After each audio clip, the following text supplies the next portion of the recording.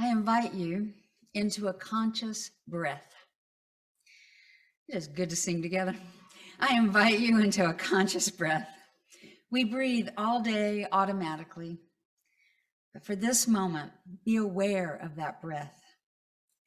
Feel it, the air entering your body, holding it a moment, letting it go. Feel it releasing, leaving your lungs. Maybe your body lets go a little bit. There's no one right way to do this, and there's no wrong way to do this. However you breathe, allow breathing just to happen. We come into our bodies, come back to our body again and again with our breath. And now I invite you to look around this room. Look around your house if you're on Zoom. Notice each other. Notice what's around. Look at each other. Smile behind your mask. In the little square of Zoom, nod, wave. Take in this moment of being right here, right now. Notice the place you are sitting, the colors, the fabric. Here in the sanctuary, notice the chairs, the green, the flecks of yellow and blue. Notice the wood. Notice the sunflowers, the national flower of Ukraine. Notice the light in this room. And what are the sounds that go with these sights, with these breaths?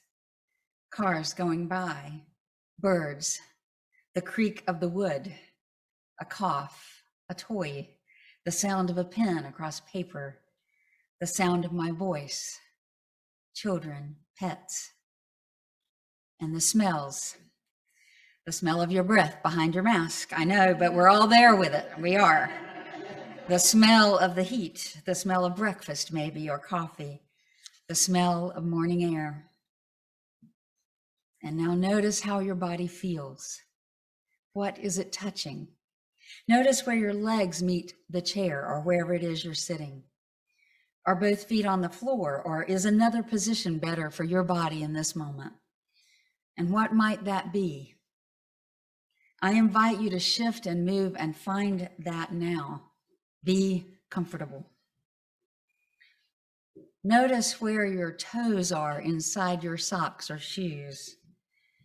And notice if there's any physical discomfort or any place that could be looser or softer in your body.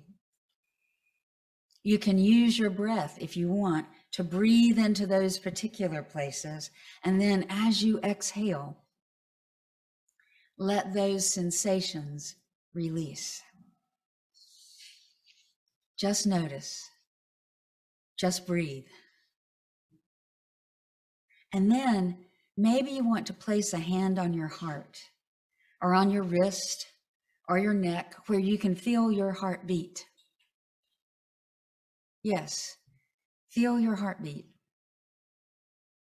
You are here. You are present. You are alive. And offer some gratitude for this life, for these sensations, for this experience, for where you are right now, for anything you can think of to be grateful for. Be grateful.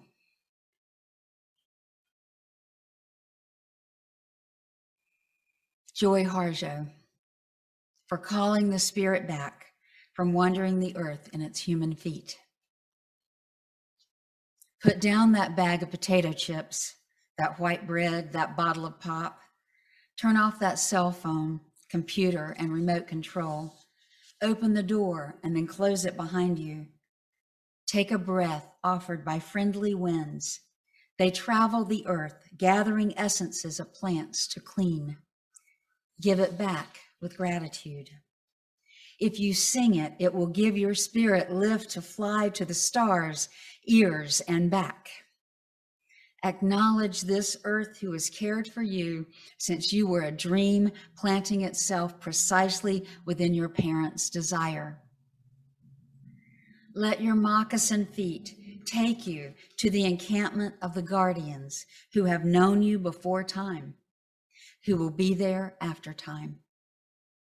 They sit before the fire that has been there without time. Let the earth stabilize your post-colonial jitters. Be respectful of the small insects, birds, and animal people who accompany you. Ask their forgiveness for the harm we humans have brought down upon them. And don't worry. The heart knows the way, though there may be high-rises, interstates, checkpoints, armed soldiers, massacres, wars, and those who will despise you because they despise themselves. The journey might take you a few hours, a day, a year, a few years, 100, 1,000, or even more. Watch your mind. Without training, your mind might run away and leave your heart for the immense human feast set by the thieves of time. Do not hold regrets.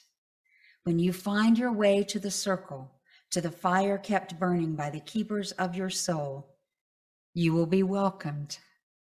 You must clean yourself with cedar, sage, or other healing plant. Cut the ties you have to failure and to shame.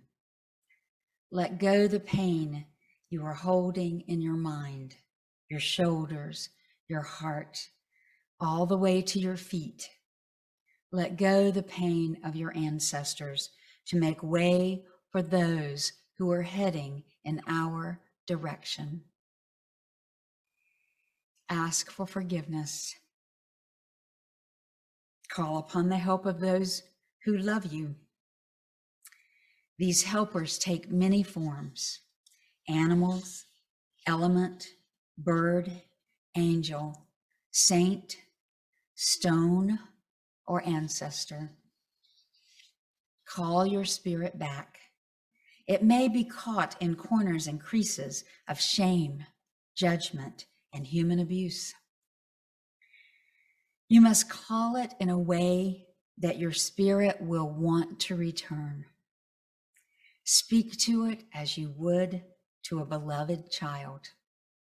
Welcome your spirit back from its wandering. It may return in pieces, in tatters. Gather them together. They will be happy to be found after being lost for so long. And your spirit will need to sleep a while after it is bathed and given clean clothes.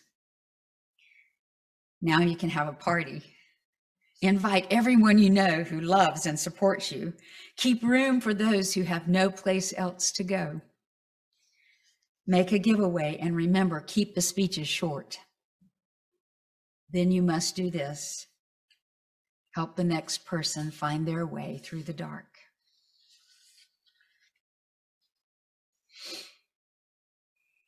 I have few words of my own today, my friends, but so much emotion. I remind you of a process that I have preached about before that helps us come back to life. I love this phrase, coming back to life, because it can be taken a few different ways. Coming back to life as though we have died already and are resurrected or reborn.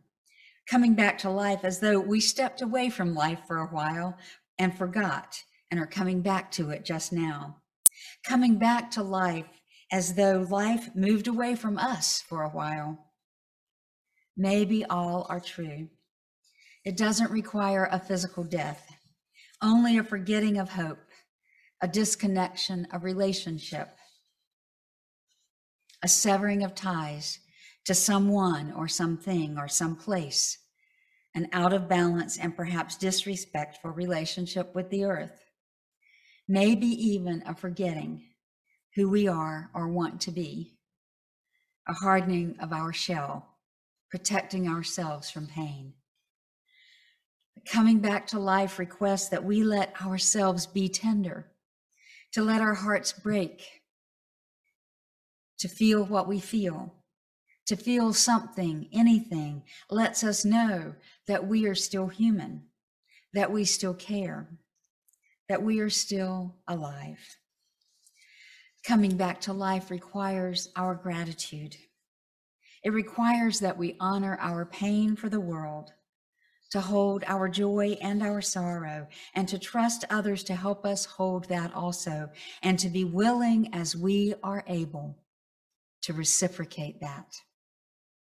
Coming back to life requires us to go deeper into who we are and into our very existence, to have a deeper and different relationship with Earth, to be willing to suspend ordinary reality in order to open ourselves up to a greater truth, a larger love, that heaven is what we make it here on earth, in this place, every day. Coming back to life is a spiral toward and into what reconnects us to what life truly is. It reconnects us to a life-sustaining civilization where all may flourish. It leads us to a circle that leads us to our own wholeness and makes us want that for everyone.